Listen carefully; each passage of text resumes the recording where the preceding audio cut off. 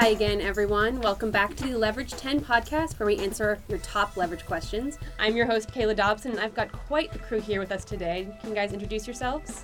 Yeah, go from that side. Hi, I'm Christian Kane, and I play Eliot Spencer on Leverage. Aldis Hodge, you know what this is. John Rogers, and I'm drinking from a glass that Jerry Ryan bought me. Nice. Jerry Ryan's drink. This is Very nice. Yeah. Kind of brought her into the room with that. Yeah, That's yeah. great. Really good. If Did only. she use it first? And Chris Downey, I hope. here once again to answer all your many questions. Well, on today's episode, we'll be answering your questions about episode 417, The Radio Job. And if you're ready, guys, I'll start us off with question number 1. Anonymous asks, this episode went from dramatic to comedic and back again. How did you transition between so many different emotions in one episode, and was it hard to pull off? You know what? I'll tell you what from production standpoint. I'll tell you what from production, because the actors always have like a different tunnel. But what I thought was good was we shot most of the comedic stuff over in that building, right? And then when we did the explosion, that was a whole day. Like we went over, we blew the warehouse, and then these guys did it, and in the truck. So they had a whole half a day to kind of get into, and now this is the serious stuff. You know, this is the motivation for us. This is how we're behaving in this moment.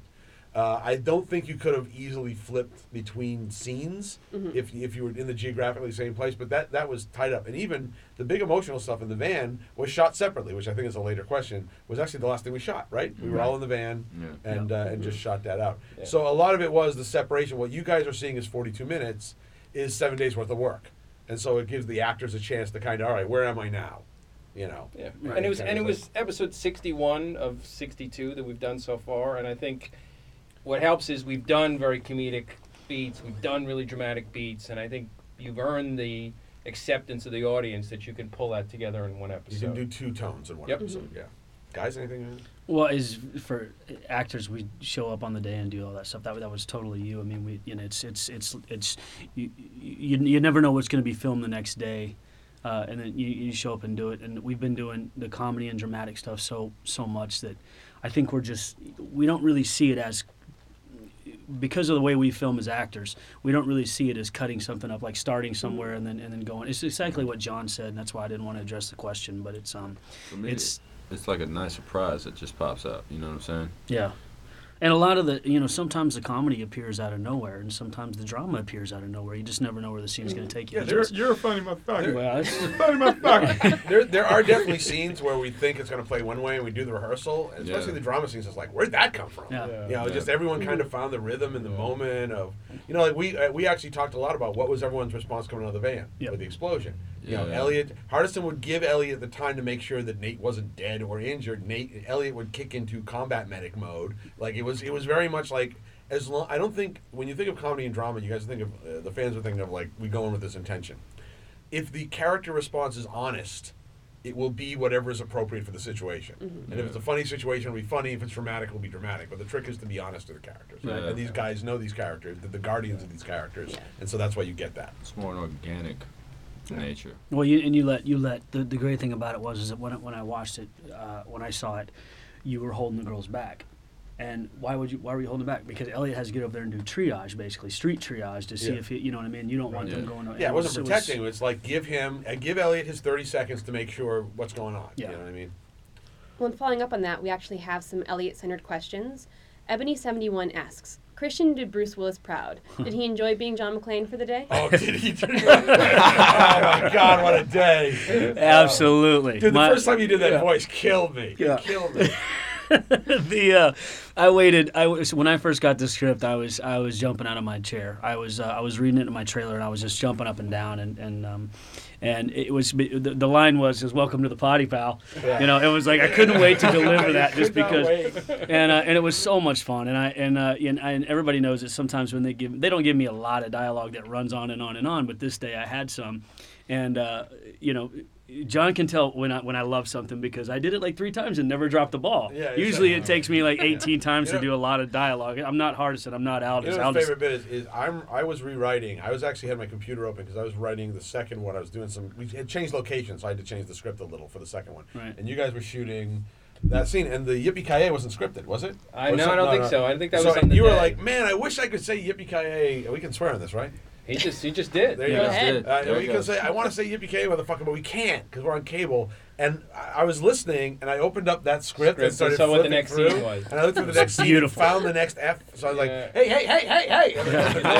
And the cut is just boom. Yeah. And just like, you killed it. You Where killed Tom that. Skerritt just goes, found it. Yeah. Yippee-ki-yay, mother, found it. We're going to lose like half a page. Doesn't matter. The joke's worth it. Lose the half a great. page. Yeah. I had so much fun. Die Hard's one of my favorite You know what I movies miss of all is time. I miss the bit we had to cut for time where Hardison and Parker are giving him shit because of the accent. I in the know, room. yeah. Because they're like, they just bail it. He thinks he's done so well. But there's, Like, there's what still is a this? There's a moment little there. bit of it. There's a There's moment when he where said he's he's from Boston, but and there was you a just kinda whole threw there was it like a away. whole 30 seconds of really. Yeah. Well, they never give Eliot accents. You know, that's the Sophie thing. Hardison does them so well, it's ridiculous.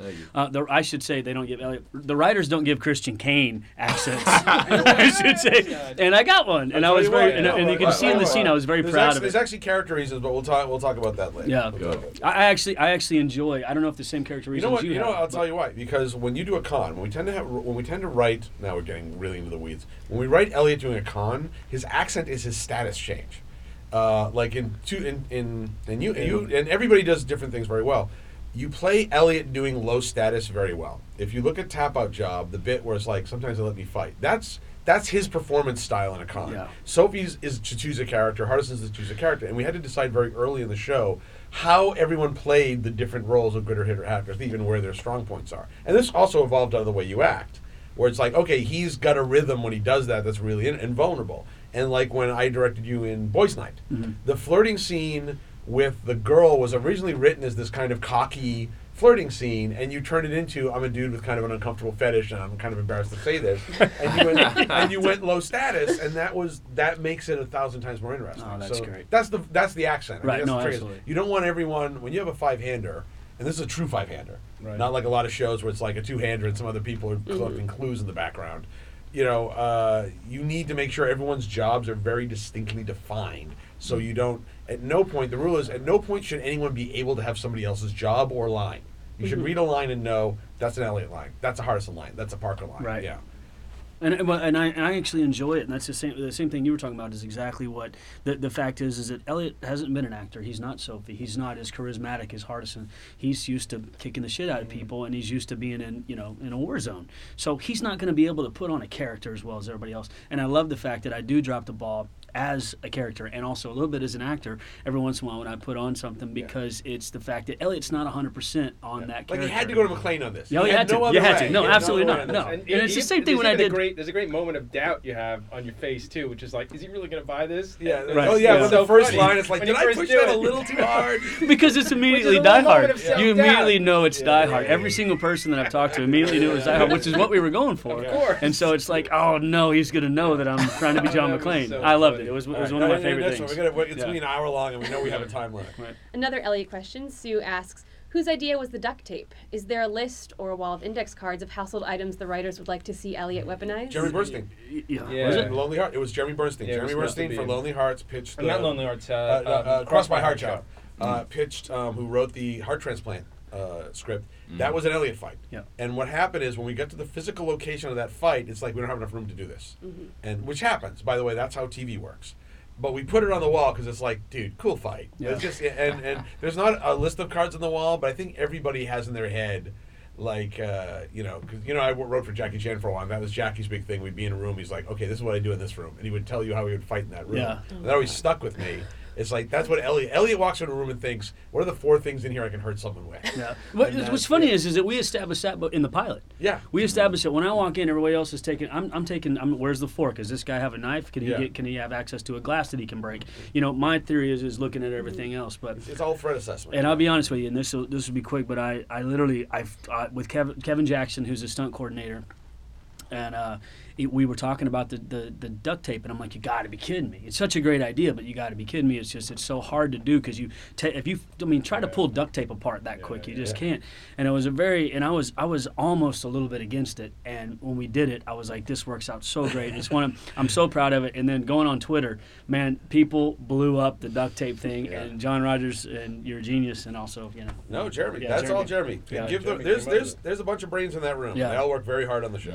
yeah, I would have fought against against it. If I didn't know it was you, I thought it was you, Yeah. so I didn't touch it. But the fact is now that I did it. Every Good to know. iffy idea came from Sean.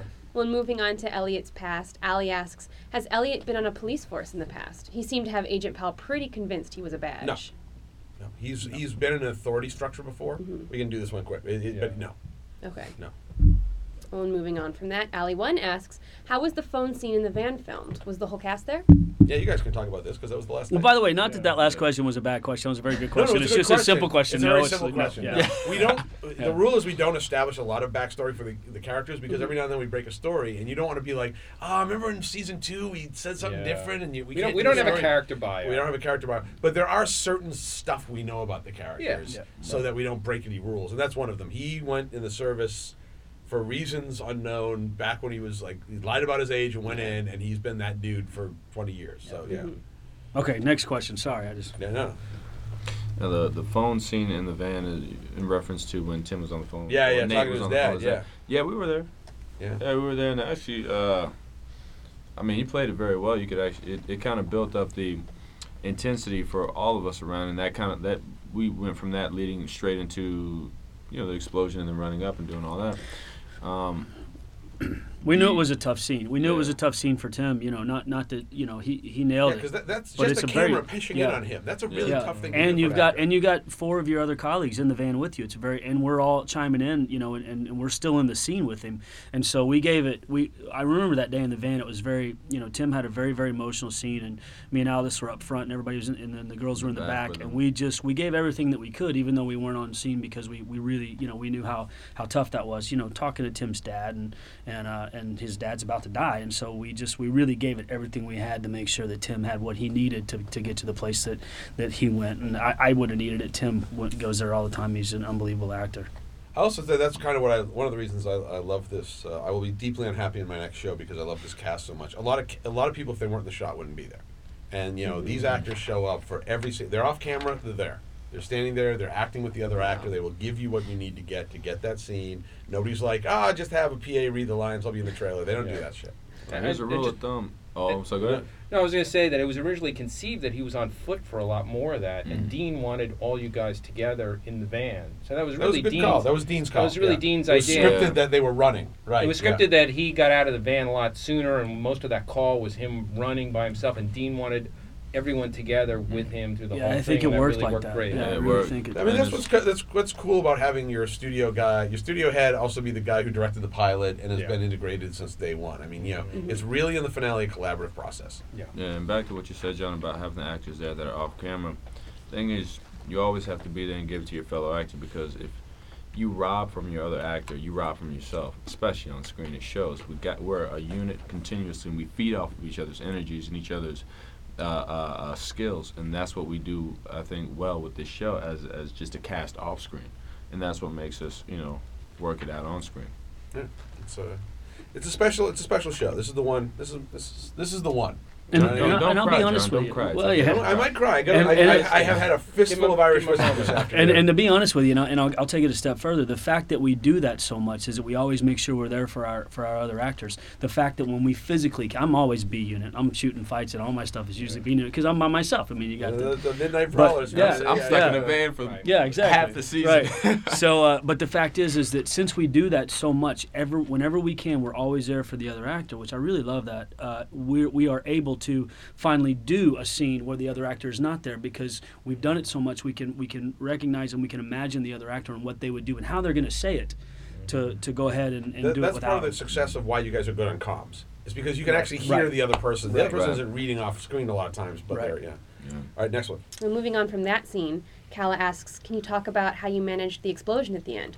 What was involved? This isn't really fun for all of us to talk. I'll do this on the blog, but it was a real explosion. We blew 4 giant doors with gasoline cannons and primer cord, and it was a teeth rattling, window shaking explosion. A lot of the city of Portland were around at a safe distance, but a lot of people showed what up. the hell was that? That's something you typically do on a basic cable show, folks. No, you don't usually blow up 4 doors on a warehouse. Yeah.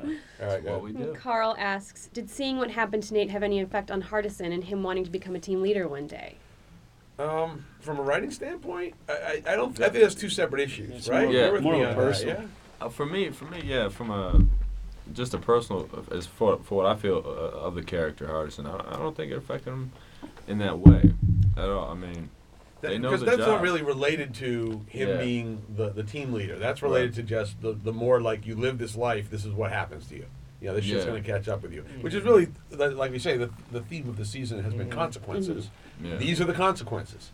You cannot, and, well, I'm not going to blow it, but I wrote a speech that most actors couldn't pull off, and for Saul Rubinek in the first, and it's just, he kills it. He kills it, and he is the voice of God in that episode. That's really what the season's about. It's literally the worst. The whole season's been building that scene. The whole season's been building that the first 3.5 minutes The of way the he season plays finale. it is so. Man, it's almost. I'll go even further. Almost the whole 4 years. The whole 4 years of has been leverage. building to that moment. And the words are there, and you can't do it if the words aren't there. And the words were there. They were the most beautiful words. And Saul Rubinek, the actor that he is, he just nailed it. I got chills. I got chills when I saw it. I got chills right now. We'll do it in the next talking podcast. We'll talk about it. But it's really cool. Well, that actually leads us into our next question. Linda asks, how long has the Bring Back to Benich card been on the wall? Interesting enough, not how we started the year. Oh. Latimer was actually originally, we were playing around with him being a slightly different villain. What we wanted to talk about was the moral ambiguity of what the team did. Mm-hmm. And it was Dean who was like, this is the thing, we always write every season like it could be the last one. And Dean was like, it was said, if this was the last season, really, who would Latimer be working for? Yeah. And it was like, well, it'd be Saul. We've always imagined that moment. Now we have a different guy for if there's ever last season. And Dean's like, then bring him back. Do it. Do it and just dig in and do this moment. Well, also, you guys both had talked about at the beginning of the season that this was the season of consequences. Yeah. And if anyone's going to bring home consequences. If anyone's going to bring home consequences, it's going to be the first guy they took down. Yeah. And also that's what's revealed is how formidable an opponent he is in that next episode. Right. You know. So. Well, Saul's very good friends with all of us. He's literally part of Leverage and has been, even though he was only on the pilot. He comes to the set. You know, when we did that live video chat, he was in New York with you guys. He's read lines off screen in other episodes. That nobody knows that Saul was even there. Exactly. He's really a part of the family. So to bring him back, I mean, I think there was a point where me and Tim were actually pining for him to become one of the. After the pilot, like, how do you lose Saul? How can you just perform and come on? But it was a pleasure to have him back. That's television for you. Yep. Yeah. Well, the next question deals with what you just talked about. Anonymous asks, I know you guys write each season finale as if it could be the last, which I love, but knowing you'd already been renewed for another season, did that influence how you wrote the finale? No. No, it's always the last. It's always the last one. It's because it really, for me, it feels like, because I usually do the second half. When you do the finale, you usually do like the first half, and I do the second half. Right. And for me, it's always just in case. You know, just in case. And also, you want to feel every season. I hate the cliffhanger seasons. You want to feel like you went on an emotional journey for this year, and this was and that doesn't work unless you close it out. Which is very rare in television, and I love that you do that. Yeah, I absolutely love that you do that. The end of this season, you're like, okay, that was good. That was worth that year. It's asking a lot of people to handle a cliffhanger for the amount of time they got to wait. Yeah, like 6 between months. seasons. That's a lot. Not only that, it's the fact that that's what I love about our show is it's not what 24 was such a great show, but it's not 24. It's the exact opposite of 24. You don't have to go back and watch 2 seasons. I wish you would, but you don't have to go back and watch 2 seasons. You can pick up Leverage right now, today, because it's a con. We are in and we are out. We are erased by the end of the episode, and it's kind of that way on a season. A whole season is we're in. All you we're saw out. was, and we get a lot of fans. You see on Twitter, you see on Facebook and stuff like, wow, I just watched this season of Leverage. Now I'm going back to the DVDs. And we designed the show that way. It was very intentional. Right. It was very metastructure attitude. Our last question for the day comes from Anonymous, who asks, there were a number of references and homages in this episode. Warehouse 13, Doctor Who, Die Hard. I just want to know how much fun it is for you guys to be able to include those. Are you anonymous, Christian? No, all these questions would be about Eliot. I don't think Anonymous asked any of them. Well, you know, it's funny because Warehouse 13 was accidental. I'd love to take credit for the Warehouse 13. I totally forgot Pete Latimer was in Warehouse 13. I can honestly say I've never seen an episode of Warehouse 13. So. Does that have anything to do with Saul at all? It's Saul. He was on it. The character Saul plays on Warehouse 13. Right. The agent who works for him is Latimer. Oh, wow. And it was I think it was just one of those things where I watched Warehouse 13 and it was somewhere in my lizard brain, and it was when we picked a guy, I like how it sounds. It has 3 syllables, it's got a hard consonant in it. You know I write by talking. Yeah. So it sounds like a bad guy name. Right. Yeah. And so it was an utter coincidence. Die Hard was really we were in the building that came out of the location. Once we knew we were going to be trapped in the. Because you know what it's like. It's kind of like Die Hard. Why don't we just do Die Hard? Die Why don't we have Christian do Die Hard? We got them trapped in the patent office building. We knew that they were going to use stuff they found in there to get out, and then it was like, well, why couldn't eventually turn into Die Hard? And of course Eliot's solo, so it's like he's by himself on the. We had to split. Also, that's a function most people don't know. The reason when we split the cast up tends to be shooting order. Like when you see actors alone, that's not just writing thing. That's like, okay, I need 2 of them together tomorrow, which means one of them has to do this day, one of them has to do it. Okay. It's very complicated. And Doctor Who is Dean. First of it. The time travel bit was in there first, and then Dean wanted to hit it. I mean, the first season or 2, Amy Berg had written the first one, and then Boylan hit it. Then I hit it because we were all Doctor Who freaks. Right. How did they get the bow tie thing? Yeah, and then Dean on the Matt Smith, Steve Moffat. He has become an utter fanboy. Mm-hmm. Like, he will drag me into his office when I'm trying to have a leverage meeting to talk about Doctor Who. Yeah. And, like, he's just utterly entranced by Steve Moffat's writing. So he was the one who hard-pressed it, Yeah. But I think that's more indicative of the show is made by people who love television. Yes. The show is loved by people who love these types of things, and it comes across. Yeah. Right. I've worked for executives who are in charge of these types of shows who don't like them. I'm like, well, why do you make this then? Yeah. Dean would watch Leverage if he didn't make Leverage. Yeah, and that's kind of one of the reasons the show is good. Right. Let me ask you one more question before we get out of here on the Warehouse 13 thing. I don't want to hammer it, but did you realize it until somebody brought it up after this last episode? I didn't realize it until the comments. The comments were like, look at the Warehouse 13 reference, and I was like, there was Warehouse 13? And it took me a second. I'm like, oh, damn it, did I do that? But you never know. It's all subconscious. All right, that's it. Let's wrap it. Well, that wraps it up for this week. Thanks again to the 4 of you guys for being here with us. And, of course, thanks to all our fans. Keep those questions coming, either via Twitter with the hashtag Leverage10podcast, or you can post on the Leverage Facebook page. Tune in for next week when we do the season finale. Woo. Peace.